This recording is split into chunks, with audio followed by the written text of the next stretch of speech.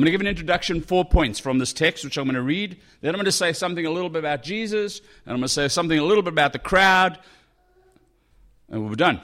How's that? So let's read the text. The triumphal entry starts in verse 12 of chapter 12. But in the first part of chapter 12 is when Jesus arrives at Bethany and is at the house of Lazarus. Lazarus is the fellow that, you remember, he raised from the dead. And you'll see a little later in the text, which I'm not going to read this, but just explain it. The Pharisees that want to kill Lazarus because obviously he's a walking, talking miracle. And they want nothing to do with him. But Jesus, in Bethany, is sitting down. He's talking to his disciples, and Mary sits down at his feet and breaks open this expensive perfume and anoints him. And Judas gets a little mad and says, no, we could have sold that and given the money to the poor. And Jesus, knowing his thoughts, says, no, you just wanted to steal the money. And he says, no, leave her alone. You'll always have the poor with you, but you won't always have me with you. And so there's this interaction. But the thing that happens there that's interesting is for the first time you see Jesus accepting some accolade. In a very under-subversive role, he's allowing someone to anoint him, someone to acknowledge him for something, and he's not trying to be humble and push them away. He's actually saying, no, it's okay. It's like, whoa, that's not like Jesus. It's not his normal way of doing things. But it leads us into this triumphal entry where that gets kind of elevated a whole little more. So let's read it from John chapter 12, verse 12. The next day, the large crowd that had come to the feast heard that Jesus was coming to Jerusalem. So they took branches of palm trees and went out to meet him, crying, Hosanna! Blessed is he who comes in the name of the Lord, even the King of Israel. Can you just imagine that? The Caesars would have been just freaking out. And Jesus found a young donkey and sat on it, just as it is written, Fear not, daughter of Zion, behold, your king is coming, sitting on a donkey's colt. It's a quote from Zechariah, which Aaron read to us. His disciples did not understand these things at first, but when Jesus was glorified, then they remembered that these things had been written about him and had been done to him. The crowd that had been with him when he called Lazarus out of the tomb and raised him from the dead continued to bear witness. The reason why the crowd went to meet him was that they heard he had done this sign. So the Pharisees said to one another, You see that you are gaining nothing. Look, the world has gone after him.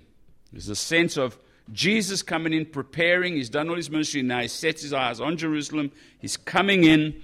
And in one of the other references in Luke's gospel, there's this thing of when he arrives in Jerusalem, just as a little tuck-in, he just begins to weep. Because he looks at the city and says, man, you're a city without a shepherd. I mean, you're just in need. He just weeps over the city. That's the Jesus that we follow. So, 4 points from that little thing before I say something about Jesus, something about the crowd. Number 1, triumphal entries or triumphal processions that happened where he's coming in and people are, Hosanna, throwing down branches. It's kind of pretty commonplace in the ancient world. This wasn't a unique thing. It's kind of happened. The Caesars did it every time they had won a battle. They'd come into Rome, wherever, on their chariots with their soldiers marching, and the people would be cheering. Whoa. You've seen the movies. Just like that.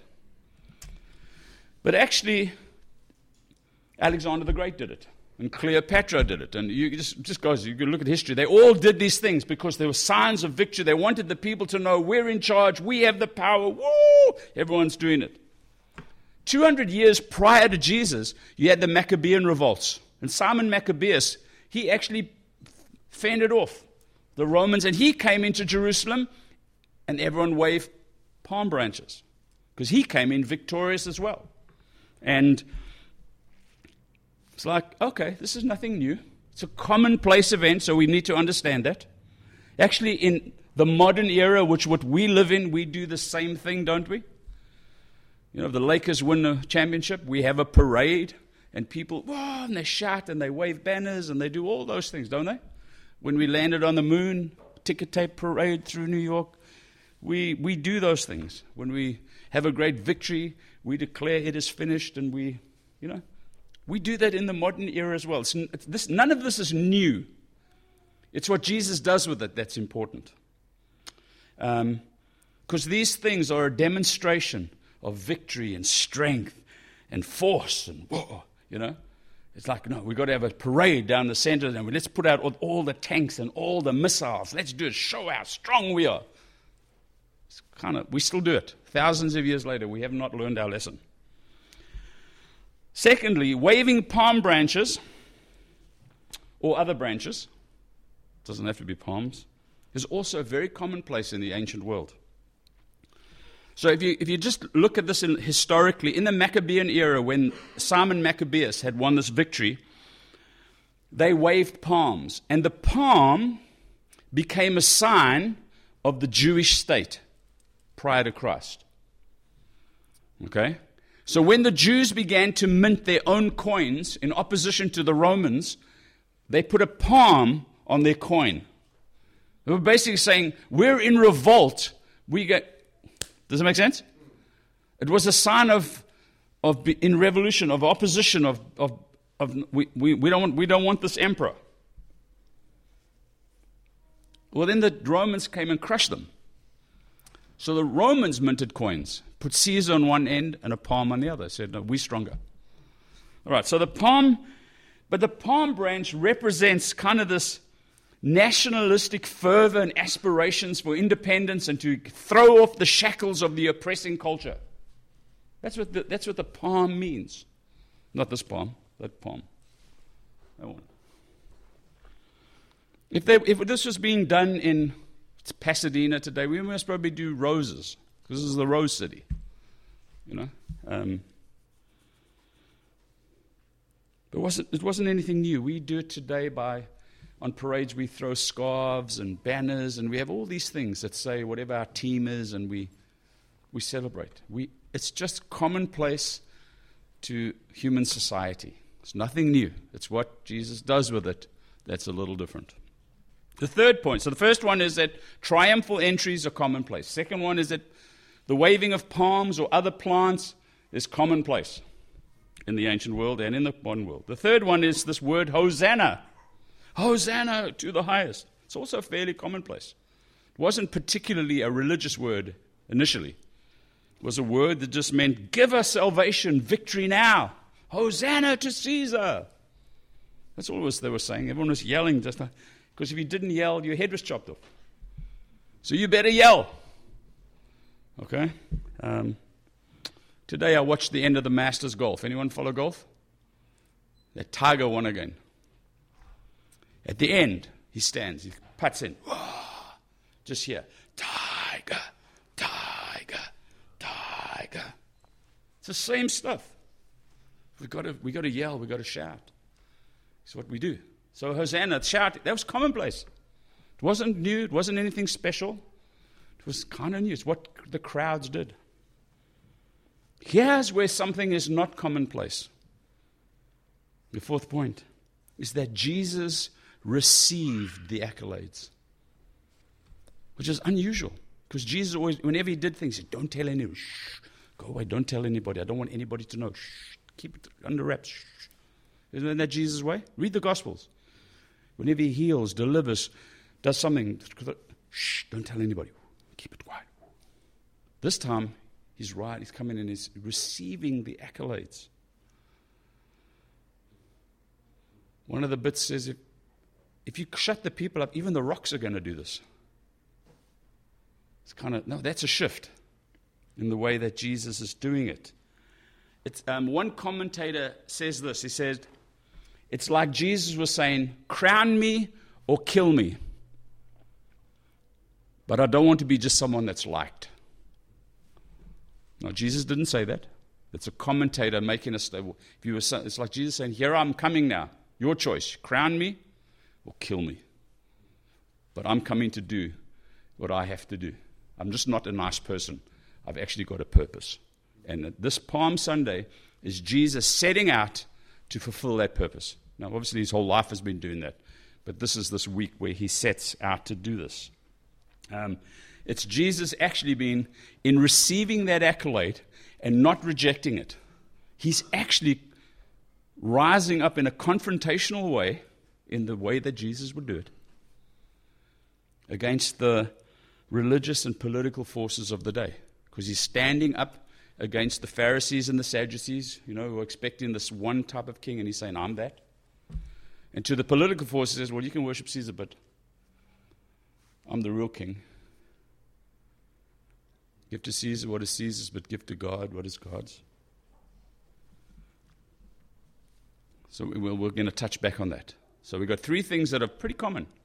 One thing that's very uncommon, the shift in Jesus. Now, how does it apply? How does just that apply to us today?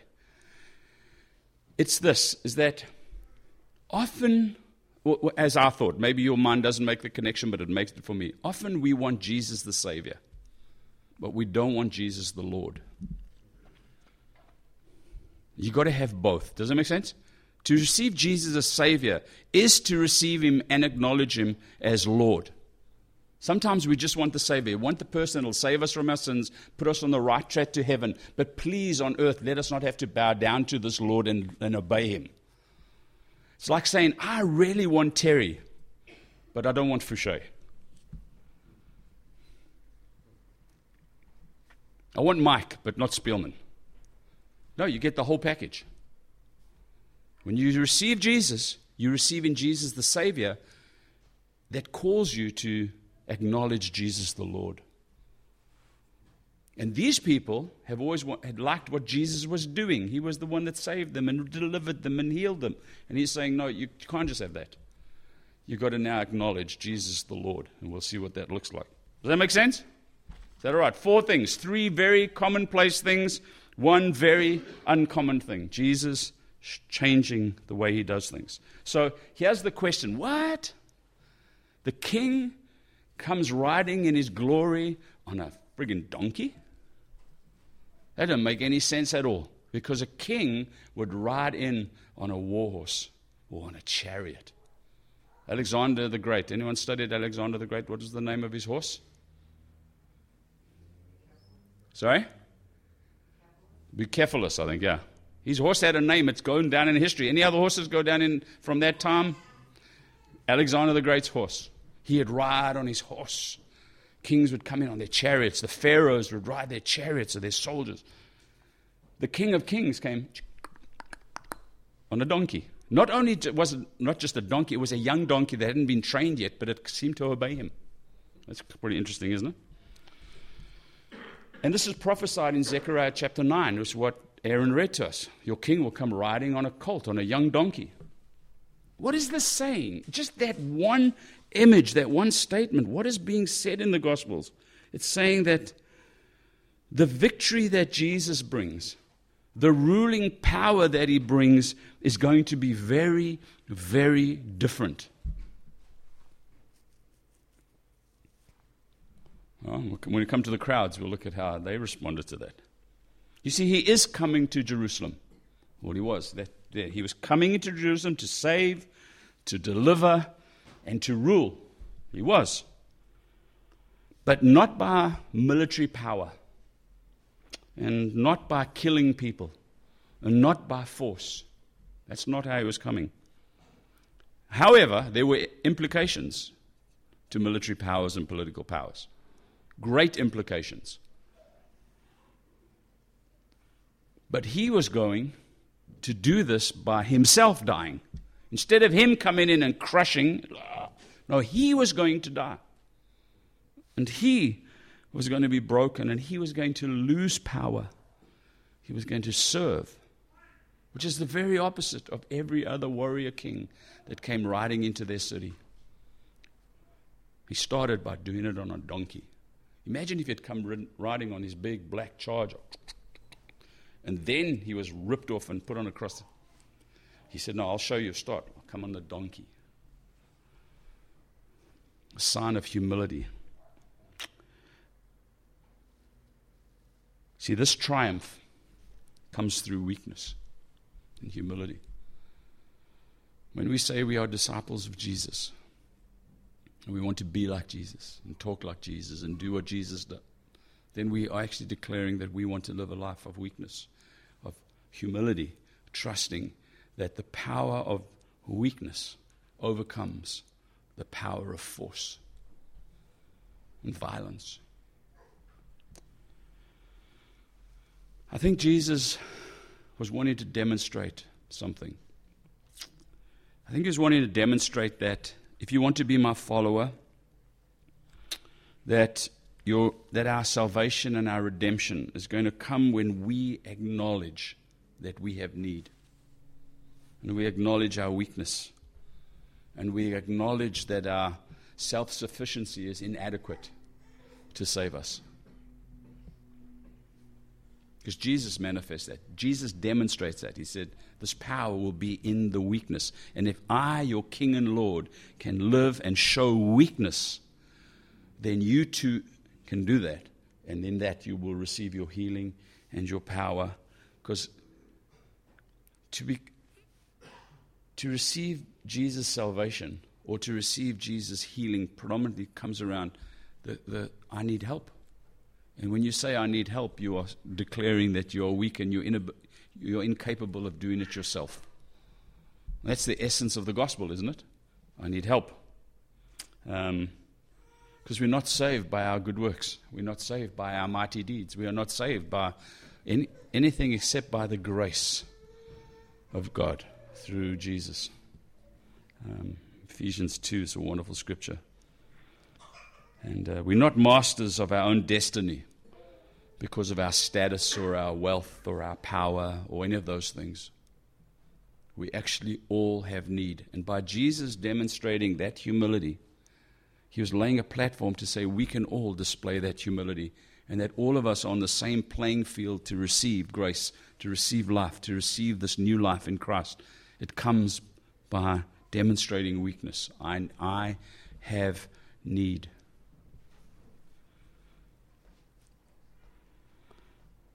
It also says that this salvation is available to all. It's not only available to those who could pay their way in or broker their way in or power their way in or whatever. It comes to those who acknowledge that they have need. It's for the weak. It's also for the rich and the strong, and if they will acknowledge that that's insufficient. It's for everybody. It's saying that anybody and everybody, if they want, can enter in to this new life in Jesus. Remember when John the Baptist started his ministry and then Jesus followed and said, repent. Why? For the kingdom of God is at hand. The kingdom of God is here. The rule of God is here. You can enter in, but the only way you can enter in is to repent. What are you repenting of? You're repenting of your self-sufficiency. You're saying, I can do this. I can save myself. No, you're changing and saying, I see myself in the light of it. I can't do this by myself. I need you, Jesus, to bring me in. And if you do that, anybody can enter in. That was the power of Jesus' message, that the kingdom of God was available to everybody and anybody if they would enter in. And that just because someone was broken and weak and sick was not a disqualifying factor from entering the kingdom, as the Pharisees would have taught. Remember the story. Blessed are the rich and wealthy and powerful, for theirs is the kingdom of God. It doesn't say that. It says, blessed are the poor in spirit, for theirs is the kingdom of God.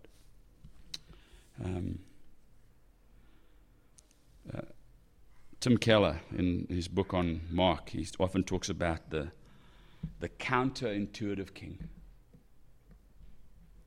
I love that. If you've read that book of his, the counterintuitive king. Jesus is counterintuitive to everything that else that goes. You come looking for that, but you get this. And it tells us there in John that the disciples just didn't get it until after the resurrection, and suddenly it went. The Rubik's Cube went. Oh, that's what it looks like.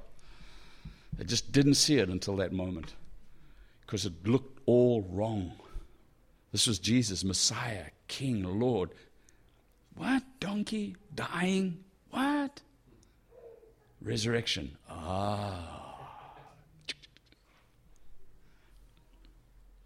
That's something about Jesus.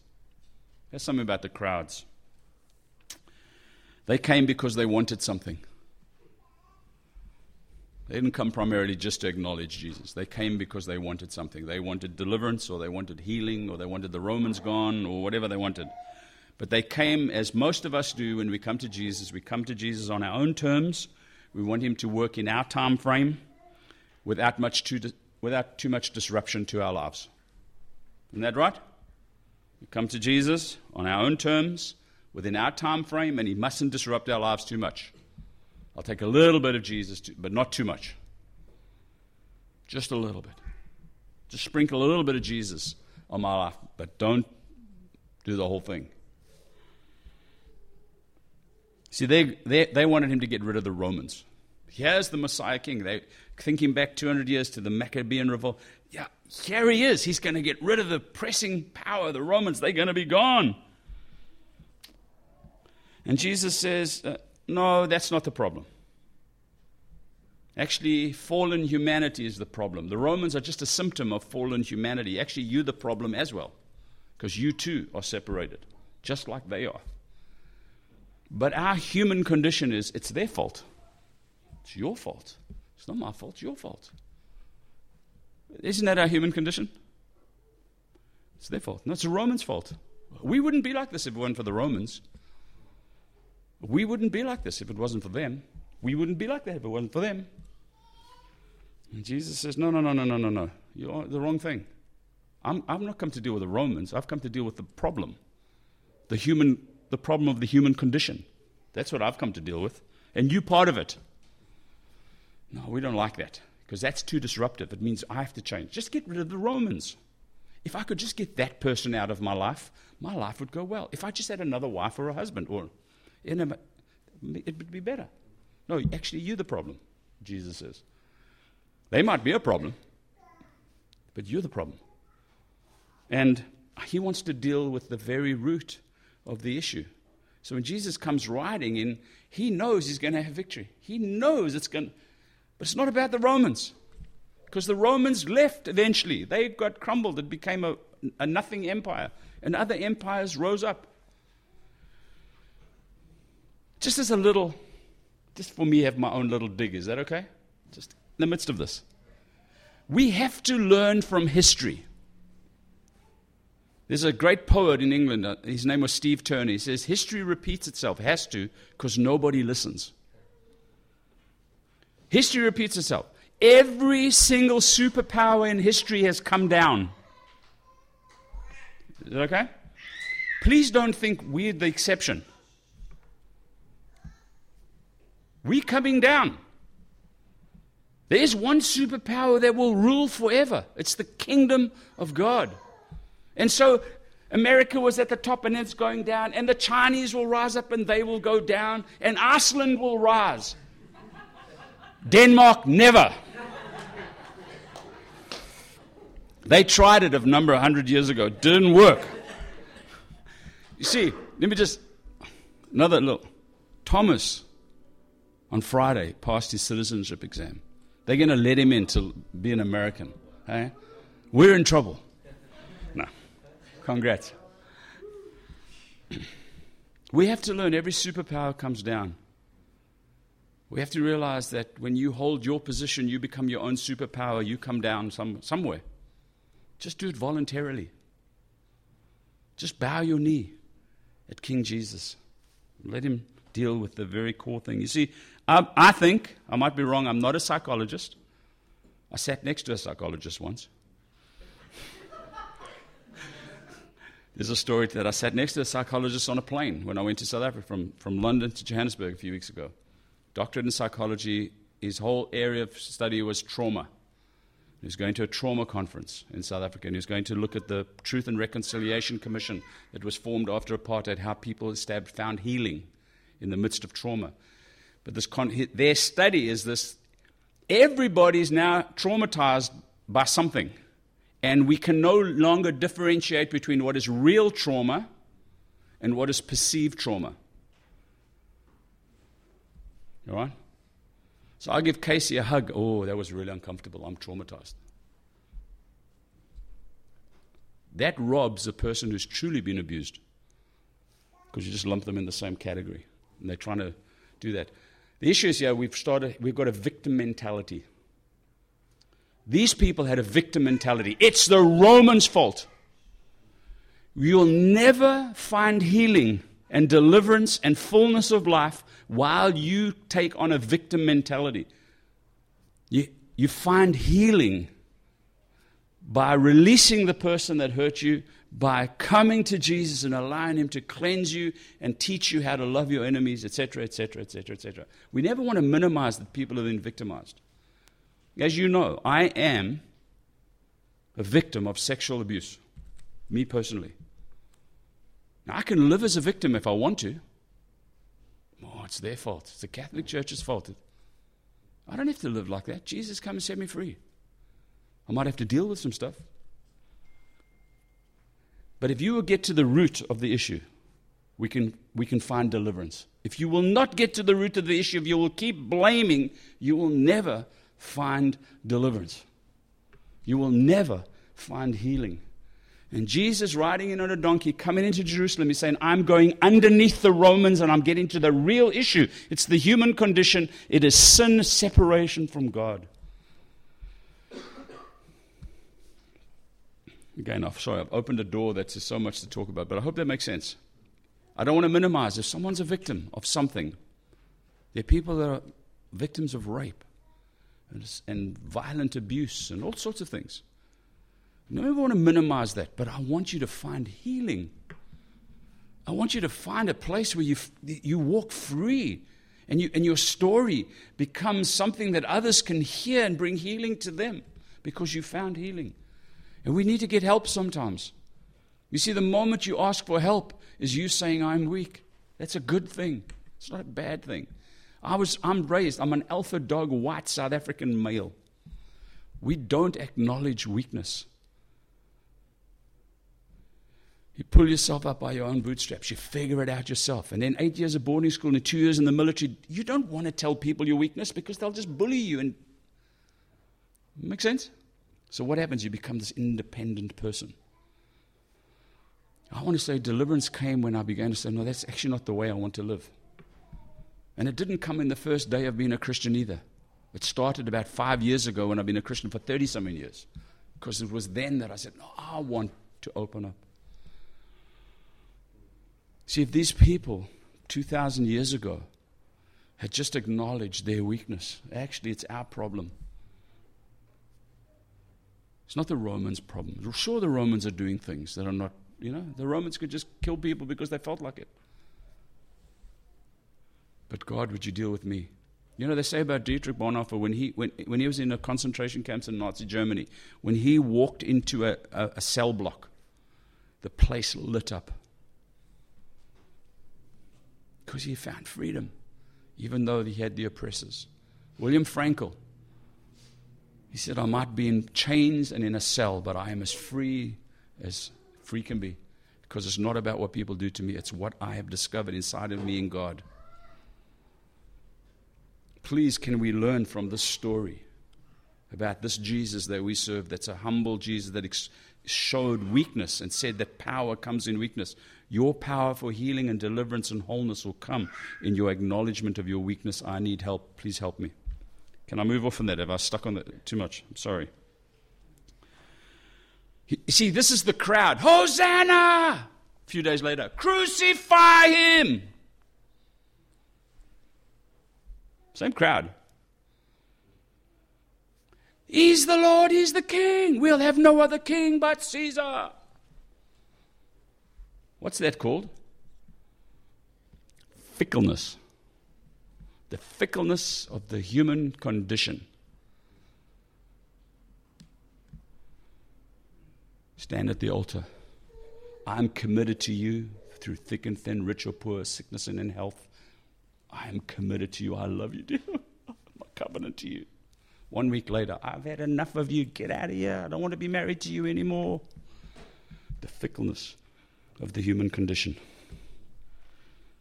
Please submit ourselves to Jesus, who showed strength in absolute weakness. I'm going to follow you, Jesus, with all my heart. And then something happens and no, that doesn't quite work for me anymore. Zechariah 9 tells us that about Jesus. I'm going to quickly go there. that he got that they didn't get, the people didn't get, they got it later, says this. Where is it? He shall speak peace to who? To the nations. Not just to Israel, to the nations. His rule shall be from sea to sea, and from the river where? To the ends of the earth. So when Jesus comes riding on a colt to fulfill that prophetic word, he knows that what he's going to do in Jerusalem is not about Israel predominantly. It includes it, but it's about the whole world. Because he's not just king of the Jews. He's king of the whole world. The whole world, the whole universe belongs to him. That's a profound statement. And all they could do on his cross was write, here is King of the Jews. No. Above that, here is King of the universe. Keller says this. I read something he wrote on Palm Sunday. He said, Palm Sunday, I'm closing with this, is a powerful parable of the lifelong mismatch of what we think we need and what God has provided. Can I read that again? Palm Sunday is a powerful parable of the lifelong mismatch of what we think we need and what God has actually provided.